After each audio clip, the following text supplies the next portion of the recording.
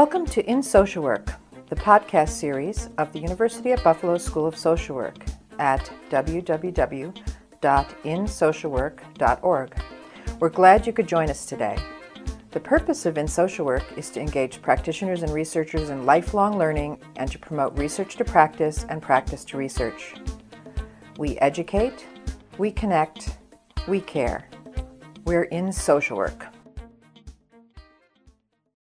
Hello, my name is Luann Beck, and welcome to In Social Work. LGBTQ youth have increasingly been represented in social media, particularly within fandom communities, and actively use information and communication technologies as a form of socialization and support. In this episode, our guest, Dr. Lauren McInroy, discusses her research exploring the relationship between participation in online fandom communities among LGBTQ youth and certain aspects of identity development. Dr. McInroy describes her own experiences leading to her interest in this important topic and articulates both the risks and supportive aspects associated with the use of the internet and online fandom. She explains how online fandom can foster resilience, heighten well-being, and help LGBTQ youth navigate challenges. The episode concludes by stressing why social workers need to recognize the importance of online communities for marginalized adolescents and young adults, and the profession's ethical responsibility to respond to changes promoted by the increasing use of technology. Dr. Lauren McInroy earned her PhD at the University of Toronto. Her research investigates the impacts of information and communication technologies on the well-being of marginalized adolescents and emerging adults, with a particular emphasis on LGBTQ youth. She explores how sexual and/or gender minority youth build communities of support, engage in identity development activities, foster resilience and well-being, and engage in advocacy using digital technologies. She was interviewed in September 2018 by Dr. Nancy Smith, our dean here at the UB School of Social Work. Hi, this is Nancy Smith, Dean and Professor at the School of Social Work, and I'm really excited today to talk to Lauren McInroy about her research. So, Lauren, can you start us off by just telling us about who you like to do your research about? Absolutely. So, my research is with LGBTQ youth, which refers to adolescents and young adults who are generally between the ages of 12 and 29, who identify as members of a community that includes lesbian, gay, bisexual, transgender, and queer people, as well as people with a range of other sexual and gender minority identities. That's great. Now, I did want to ask you if you could say a little more about how queer is understood, because I'm going to guess that some of our audience, particularly people who are listening across international boundaries, may not always know how that's used in the U.S. Absolutely. So it's used in the community as sort of a reclamation of a term that in the past has been quite pejorative or used as a slur. So members of the community who use this term have sort of reclaimed it for the community. It can be used as an individual identity, but it can also be used as sort of a broader identity that applies to a number of different, more specific sub-identities, if that makes sense. So queer people may use it as an individual identity, but it's also used quite often to refer to a queer community,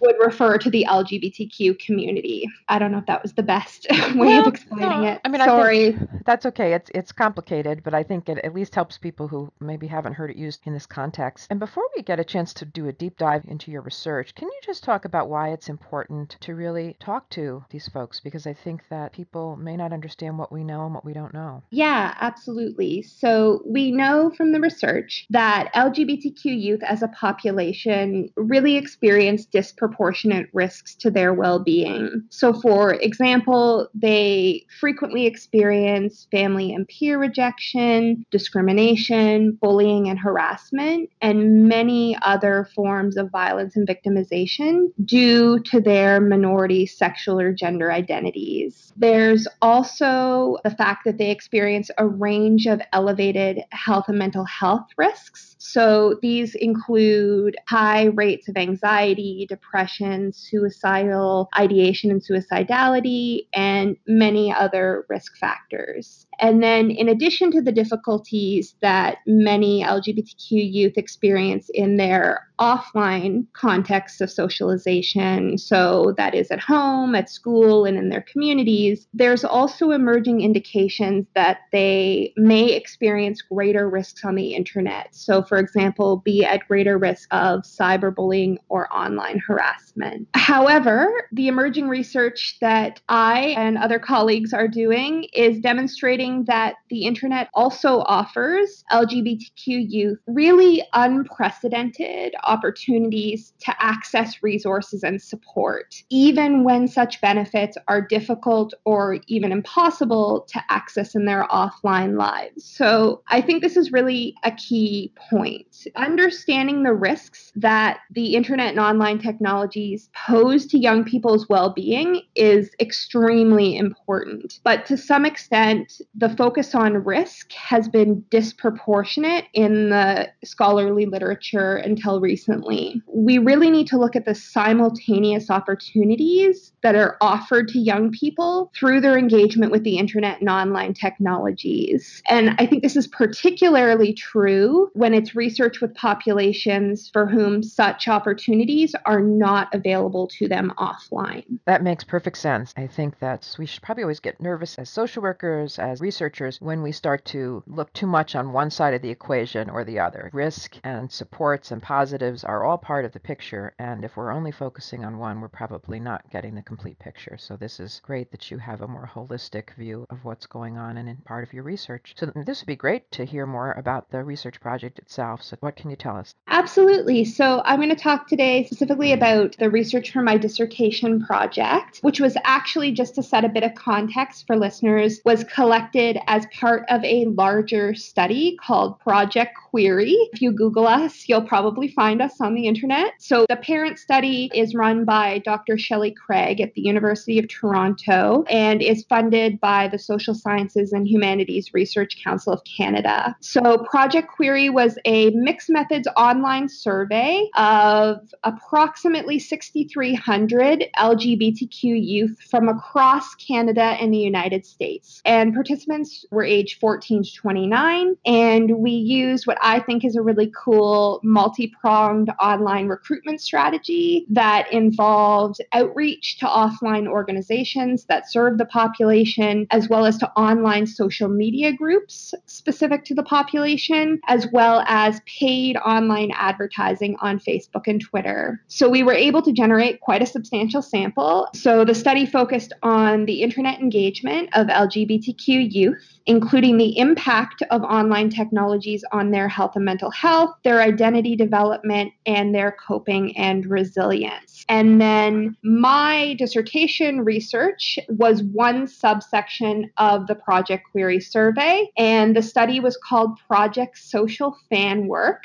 and focused on LGBTQ young people's participation in online fandom communities. And I was lucky enough to generate a sample of about 3,600 participants who identified as participating in online fandom. Now, that's an impressive number. I don't know of many studies that manage to get that kind of a sample, except the really incredibly large funded studies across the country, and certainly not of this population. Yeah, it's very exciting. The research on LGBTQ youth has disproportionately been done with clinical samples or school-based samples often because they're much more easily accessible. So we were thrilled. Youth were very engaged in participating. That online recruitment was extremely effective in sort of drawing them in. And then they often shared with us that it was almost therapeutic to be able to complete the survey, that they were so engaged and so happy to be able to be asked these questions and to share their experiences. So we were very excited. Well, I'm going to guess that there are at least a subset of listeners who don't really understand what a fandom community is. So could you say more about that? Absolutely. So, again, setting a bit of context, we know that virtually all adolescents and young adults in the United States and Canada are online, and that the vast majority are very active in their various online spaces. So, fandom is not a new thing. It's got well over a century of history behind it, but it's a subculture in which individuals really engage in collective communities around shared interests in ideas or objects.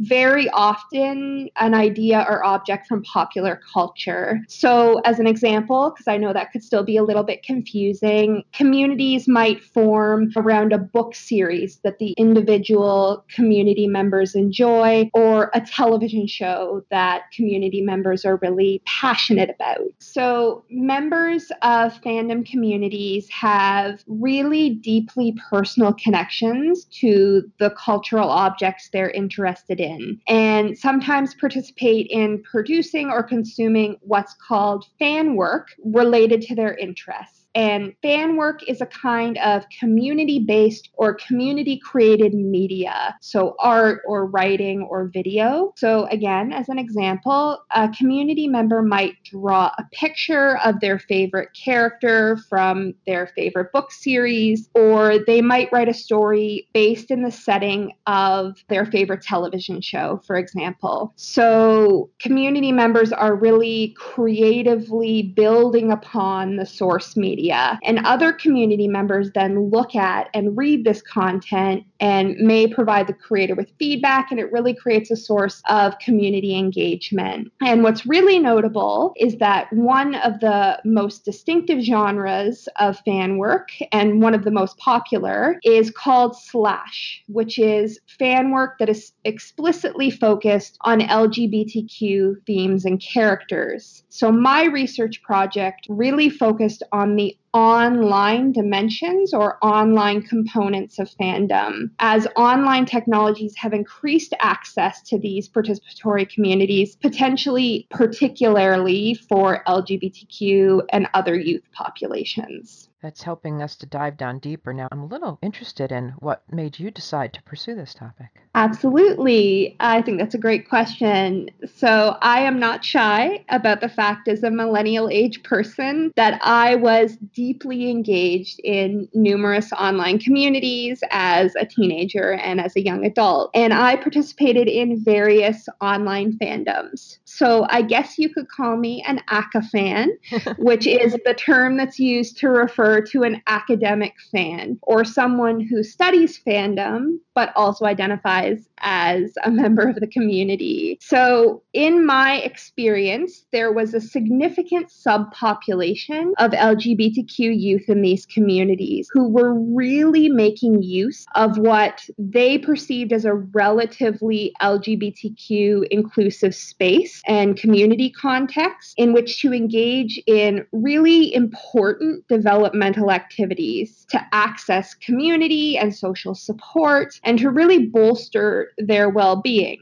But this was just what I was sort of perceiving as an individual community member. So when I went looking, this sort of presupposition I had was really borne out in the very, very limited existing literature and community-based data that existed. Most of the research on fandom and LGBTQ populations is theoretical, or it's on adult populations, but there were those indications there that LGBTQ youth may be particularly active in online fandom communities. So I strongly felt that the opportunities within online fandom communities to really foster identity development and well-being of LGBTQ youth, and really how they were fulfilling their needs for services outside of what we think of as a traditional service provision context really necessitated attention by researchers and then also social work practitioners and social service organizations who were engaging with this population. Interesting. So I think that that personal background of yours, being able to really understand these communities, then really shaped the larger, rich lens that you were able to bring to doing the research. And it's not uncommon, but I think it's wonderful when we can acknowledge that explicitly so people can understand how important our own experience can be in shaping how we come to what we choose to do research on. So tell us more about what you discovered. Absolutely. So of the about 4,900 youth participants who got to my section of the online survey, because it was quite an extensive survey and my dissertation data collection tools were in the later half of the survey. As I said earlier, approximately 3,600 of them identified themselves as participating in online fandom communities. So 3/4 of LGBTQ youth in the study, or 74%, identified that they participated in online fandom communities. So I think that number is really significant in terms of thinking about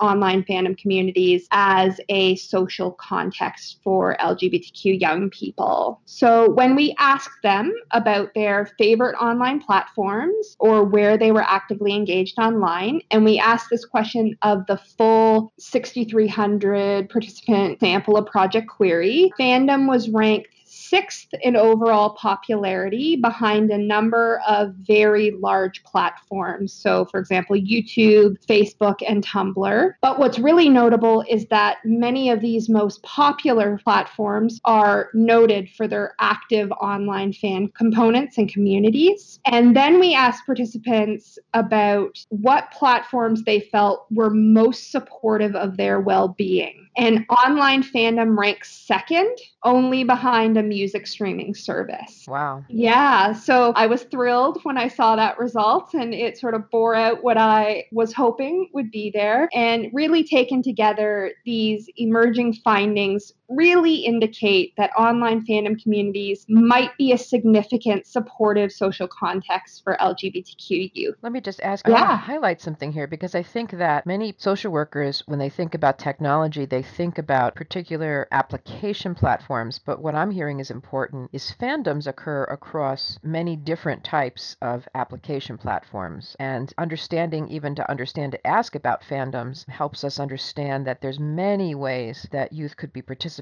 in a particular fandom, because it could be one that's on Facebook, another one that's on Tumblr, one that's in YouTube, and that if you ask only about the software applications, you're going to miss some important things. I think that's absolutely true. And I think that's true of other types of online communities as well, that youth are really navigating multi-platform communities. So with the example of Fandom, so you might on a fandom-specific platform or on Tumblr, that might be where you're consuming a lot of your fan work. So you're reading stories, you're looking at images. Then on YouTube, you might be watching fan videos that people have created using footage from your favorite television show. And then on Twitter, you might be following the celebrities who are actors in the show or who are the producers or directors of the show. So it's really, these communities are multi-platform. And as I said, I don't think it's only unique to fandom. I think many different kinds of online communities sort of spread across platforms, and different activities take place on different platforms, but it's all part of a larger community that youth are engaged in. Well, what did you find? So my dissertation mostly focused on two specific aspects of LGBTQ youth lives in relation to online fandom. First, identity development, and second, their resilience and positive adjustment. So with regard to identity development, the quantitative results showed something interesting. They indicated that LGBTQ youth who participated in online fandom communities might actually begin their LGBTQ developmental process earlier and progress through several notable socially mediated identity milestones more quickly than their peers who did not participate in fandom. And those milestones included, for example, the age they first knew they were LGBTQ, or the age at which they first first told someone that they were LGBTQ. Fandom participants were also more likely to identify with what we would consider non-traditional LGBTQ identity labels, or identity labels outside of the LGBTQ acronym or initialism. And then they really articulated that their participation in online fandom was what introduced LGBTQ identities and terminology to them. However, it's really important to note that I can't say that fandom participation was the cause of these differences between fans and non-fans. There were also other important differences between LGBTQ youth who participated in fandom and those who didn't. So, for example, those who participated in fandom tended to be younger than those who did not participate. Can you highlight what kinds of ages we're talking about here in terms of age? Yeah, absolutely. So it was interesting. The average age of the sample was just shy of 18. So about half of participants were under 18. But we did have a very broad age range. We were trying to capture youth across their developmental trajectory. So participants ranged from 14 all the way up to 29. And part of what I'll talk about later, and I think was also going on in the data, was that the younger youth were the ones who were engaged in more deeply in fandom currently, whereas older youth may have often participated when they were younger, but have aged sort of out of being as deeply embedded in fandom communities. So there could have been something going on around that. There could have also been the fact that just the age of LGBTQ youth coming out is decreasing across the board. We know that youth are coming out at younger ages. So that shift between when our 29-year-olds were teenagers and when our 16-year-olds were answering the survey currently as teenagers, we may have also seen a change from that as well in terms of their identity development trajectories and their disclosure milestones. That sounds important. And I guess I did want to just highlight one thing about identity here, because I'm recalling from a conversation you and I had before about this, that sometimes people tend to think about these identities as sort of fixed, like you come to an identity, you come out, and then that's sort of it. But my sense was that for some people anyway, these can be fluid identities that shift over time. Is that what you found as well? Absolutely. That is true of LGBTQ youth generally and true of LGBTQ young people in my study specifically, that identities, youth are really exploring, experimenting with identity labels, and really engaging in a process of understanding what identities and identity labels fit best for them. And that is never stagnant. As youth age, as their circumstances and internal sense of themselves change, the labels that they apply to their identities also change. But what I think was so interesting about fandom and what so many youth said was that fandom communities and the fan work they were consuming really introduced new identities to them that they didn't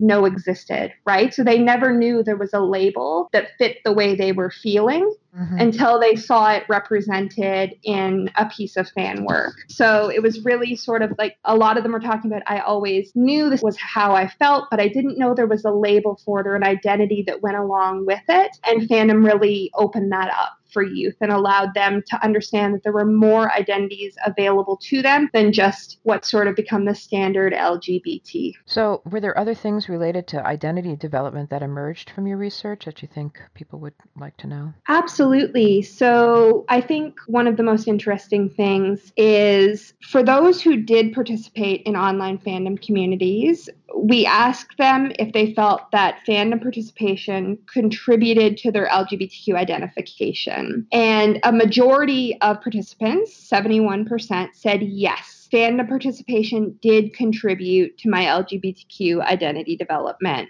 while a significant minority, 27%, said no, fandom participation did not contribute. So it turns out, based on the quantitative and qualitative analyses, that the overarching framework of fandom participation and identity development is really one of individualized experience based on needs and preferences, and is really influenced, as I spoke to earlier, by participants' personal developmental trajectories. So it was really about what LGBTQ youth wanted and needed out of their fandom participation and where they were in their identity development process when they were engaging with fandom and answering the survey. So many participants felt that their participation in online fandom communities, as I mentioned, facilitated their discovery or realization of their LGBTQ identities and supported their exploration and experimentation with their identities in what they perceived as a relatively safe, anonymous, and supportive space. This exploratory work, this exploration and experimentation was, as I sort of mentioned earlier, really through engagement with fan work. So for example, youth may read and write stories based on LGBTQ characters with identities they shared or thought they might share, or a lot of youth were also engaging in role-playing as different characters with different potential LGBTQ identities to really try identities on and see what identities really fit best for themselves. So online fandom and the significant presence of LGBTQ content and other LGBTQ people in fandom really allowed many participants to feel validated and normalized in their LGBTQ identities, and really, for a lot of youth, encouraged feelings of self-acceptance and of being authentic. It also encouraged some youth to share their identities both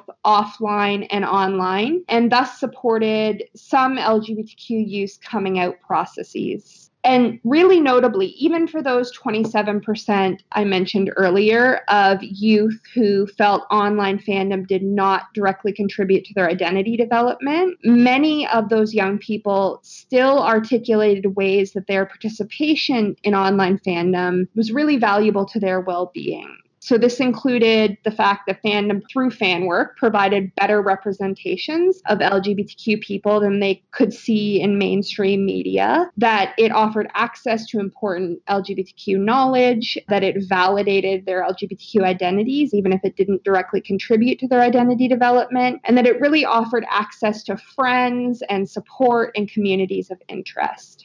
Well, that's going to take us into, I think, some of the other findings that you had. But before we do that, I just wanted to ask a little bit more about this 27%. You talk about different developmental trajectories. Do you have a sense for that 27%, what their trajectory might be that really influenced the way in which they were using fandoms? So it's a little hard to tell based on the data I have available. I did have a lot of young people who told me that they knew they were LGBTQ before they ever participated in fandom. So I've known since I was in kindergarten, for example, right? So long before they were really engaged online, they knew they were LGBTQ identified. So they didn't see fandom as directly contributing to that sense of identity development. Many other youth just said, I love participating in these communities. They're very enjoyable for me, but they're not where I do my identity work. So I think it was very much the youth who engaged in fandom for what they needed when they needed it. It's certainly not true that fandom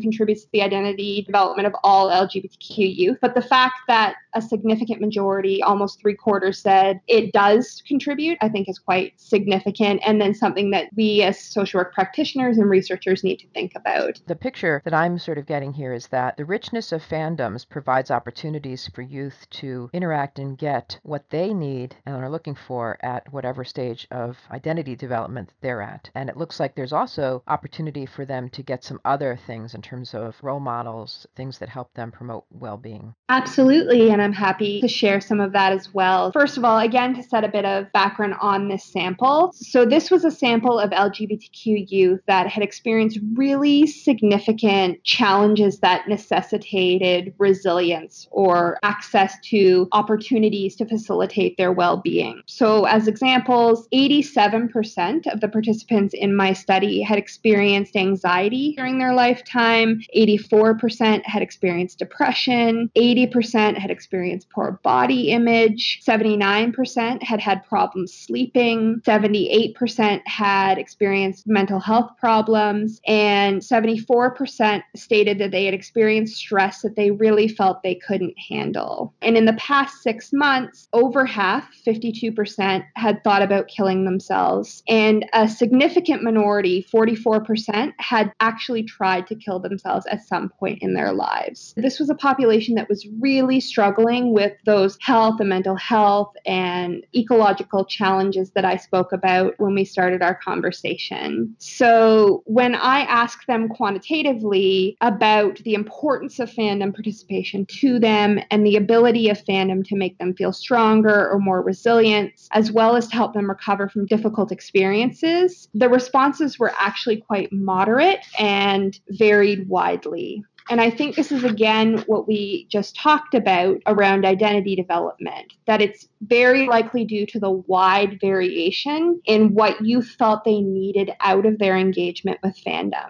So those who needed support and positive reinforcement and community and role modeling, as I'll talk about in a minute, could access it in fandom, while those who didn't require such support or didn't require such support in the context of fandom didn't seek it out. So the qualitative analyses really indicated that fandom offered a significant source of social support for many of the LGBTQ youth who participated, particularly in that it reduced their feelings of isolation and allowed them to feel more connected to LGBTQ community and to something they felt passionate about. And it really provided opportunities for a very interesting process of informal mentorship. So fandom communities contained like-minded people, particularly contained many other LGBTQ identified youth, and participants could engage in an informal process of guidance and mentorship with other young people in these communities who shared both their identities and their interests. So for many, participating in online fandom also fostered resilience. A lot of you spoke about how it helped them to navigate challenges, particularly related to being LGBTQ. So for example, a fan work story may talk about a problem similar to one they were having in their offline life, and they could use that story as a model for how to respond to that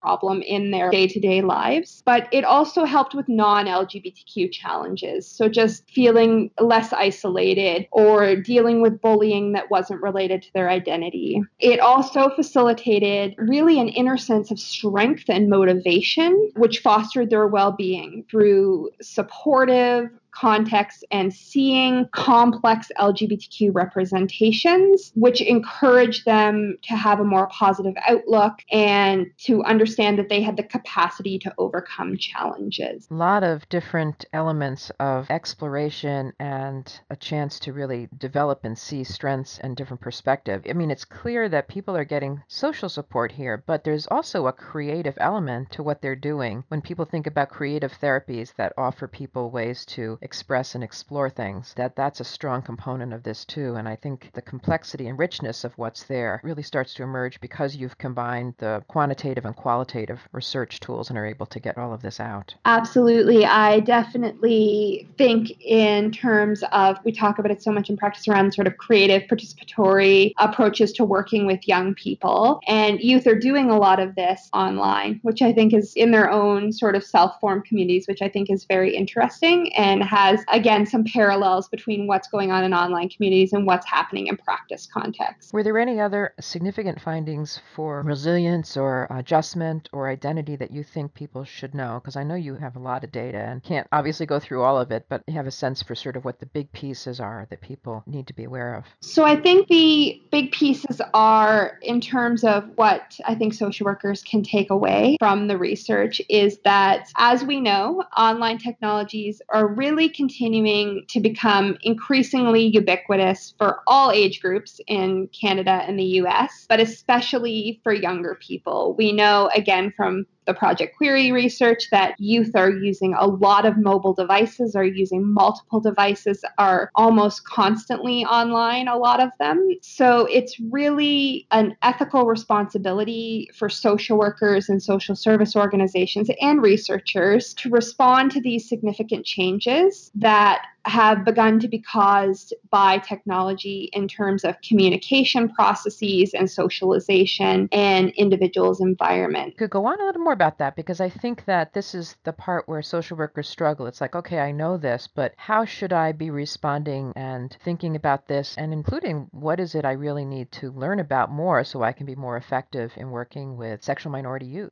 Absolutely. I think the takeaway here for this population in this online community is that the importance of online fandom to the individuals who participate in it really can't be understated and can't be sort of dismissed as just sort of what they're doing online. These are really developmentally and socially critical contexts for many of the young people who are participating in them. And the results of my research suggest that countless members of a population who experience significant risks are meeting at least some of their needs through online fandom communities. So I think more broadly, when it comes to youth and their online engagement, social workers really need to take young people's participation in online communities seriously and recognize that online communities are often just, if not a lot of the time more, valid and significant to youth than their various offline contexts, so their engagement at home or at school. Every generation of young people has had designated spaces that are socially important to them, where youth socialize and engage with peers and engage in informal learning. It's just that for contemporary youth, online contexts have been incorporated as important social spaces. And increasingly, many aspects of young people's lives will be mediated by technology, and their experiences will be shaped by their online and other digital engagement. And with regard to LGBTQ youth, I think this is really important because I think this is also particularly true for youth who are marginalized or who struggle with safety and belonging in their various offline contexts. So technologies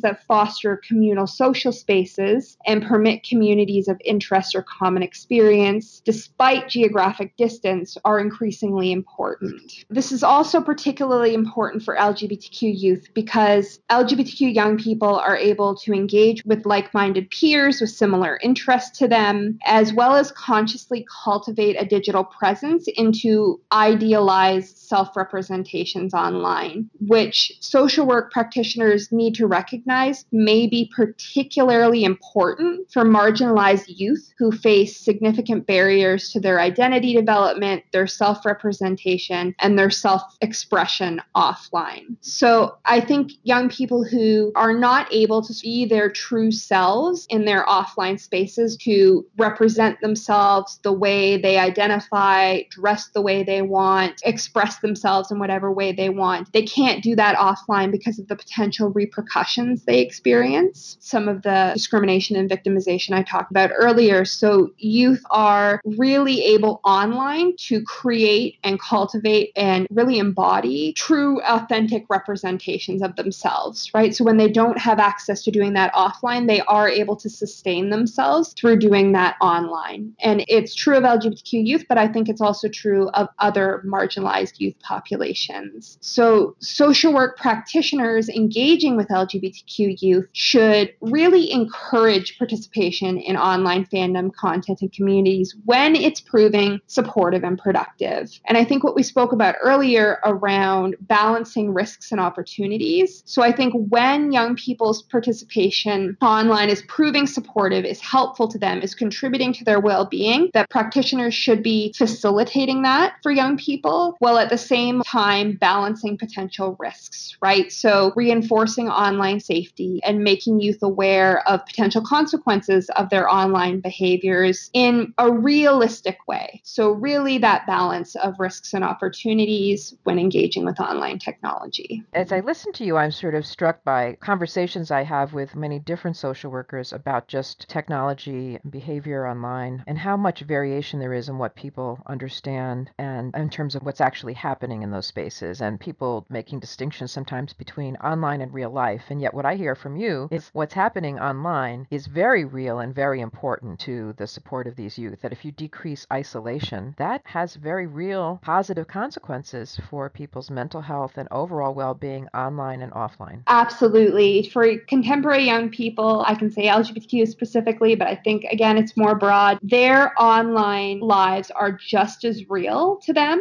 as their offline lives, often just as, if not more meaningful, particularly, as I said, for youth who are struggling to get that sort of what they need in their offline lives. Their online friendships, their online communities are really so crucial to their well-being. So I really think that, and I know it can be very challenging for social work practitioners to sort of keep up with what youth are doing on the internet. I certainly struggle. I need like a panel of 16-year-olds to tell me what's actually going on the internet. So it's really, I think, asking, being open, as aware as you can be, and asking youth about their online engagement, I think is the very first step that still is not done as much as it should be, to actually, in addition to when you're sort of having a first meeting with a youth, in addition to asking them about home and school and sort of their offline life, to also ask them about their online life and its importance to them and what they like and don't like about it, what they're getting out of it, I think can be a really important first step in terms of opening up and telling youth that they can share about their online realities, that you as a practitioner understand the importance of their online spaces to them and consider them valid and important to discuss, I think is a great first step. And that is less about specific platforms, because I think those change very quickly. Platforms that are popular today are very different from the ones that were popular even a couple of years ago. So some knowledge of platforms and sites and such, I think, is important. But what's really more important is asking about individual experiences in the context of the internet. Yeah, really important questions, I think, for all social workers to consider asking, especially of youth, but I would say of all ages at this point, right? Because it can vary a lot, and it tells people that you're aware that for some folks that these becoming very important spaces. So now I'm curious, if people want to know more about your work and about this topic, what you would recommend they do as sort of to find out more. Absolutely. So I'm always open to an email. I'm always happy to hear from people who are interested in the work I'm doing. But in terms of looking at some of the research, my first article from my dissertation is available in the Journal of LGBT Youth. And if you were interested in the full project query study, we have a study protocol paper in JMIR Research Protocols, or as I said, you can certainly Google us, you'll find our website. And I have several other papers that are forthcoming. So if folks are interested, I'm happy to receive an email, and then I'm happy to share it with them once it's available. That's terrific. What's next? My research trajectory is really currently focused on exploring the experiences of LGBTQ youth in other online communities and investigating what elements of these online communities are salient for social workers to understand when working with this population. So I'm currently starting up a project on body positivity, so looking at LGBTQ youth's experience in the online body positivity movement. And then in terms of extensions from Project Query, I'm part of Inquire, which is the International Partnership for Queer Youth Resilience. So this was an extension of Query, and it's headed by Dr. Shelley Craig at the University of Toronto, and again is funded by the Social Sciences and Humanities Research Council of Canada. So we're beginning to engage in a cross-cultural exploration of LGBTQ youth's use of technology and their resilience. So we actually have 4 regional networks that we are engaging with. So the United States, Canada, Mexico, and the United Kingdom. So it's really a cross-disciplinary, cross-cultural project that we are starting to engage in around LGBTQ youth's use of technology. And again, if you Google us, you'll find us. And then really more broadly, I'm focused on facilitating the digital literacy of contemporary social workers and really encouraging social work as a discipline to be proactive in response to emerging technologies, both in thinking about how clients bring their technologies with them when they engage in practice, both literally,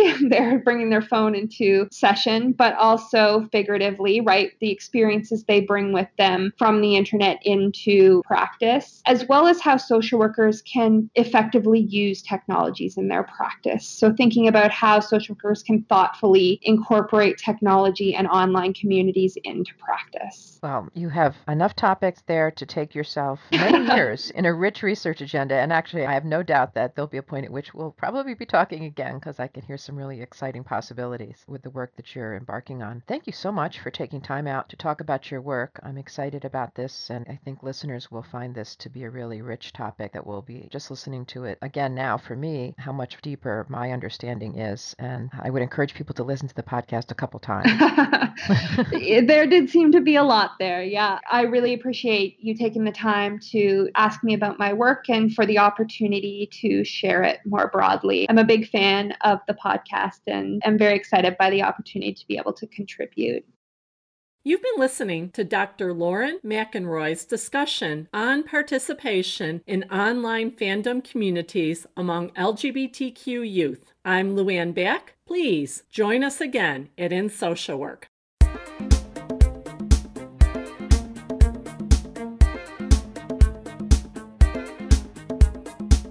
Hi, I'm Nancy Smith, Professor and Dean of the University at Buffalo School of Social Work. Thanks for listening to our podcast. We look forward to your continued support of the series.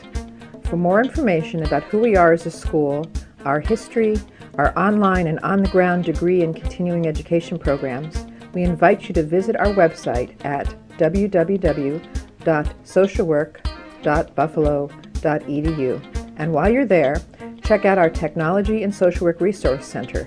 You'll find it under the Community Resources menu.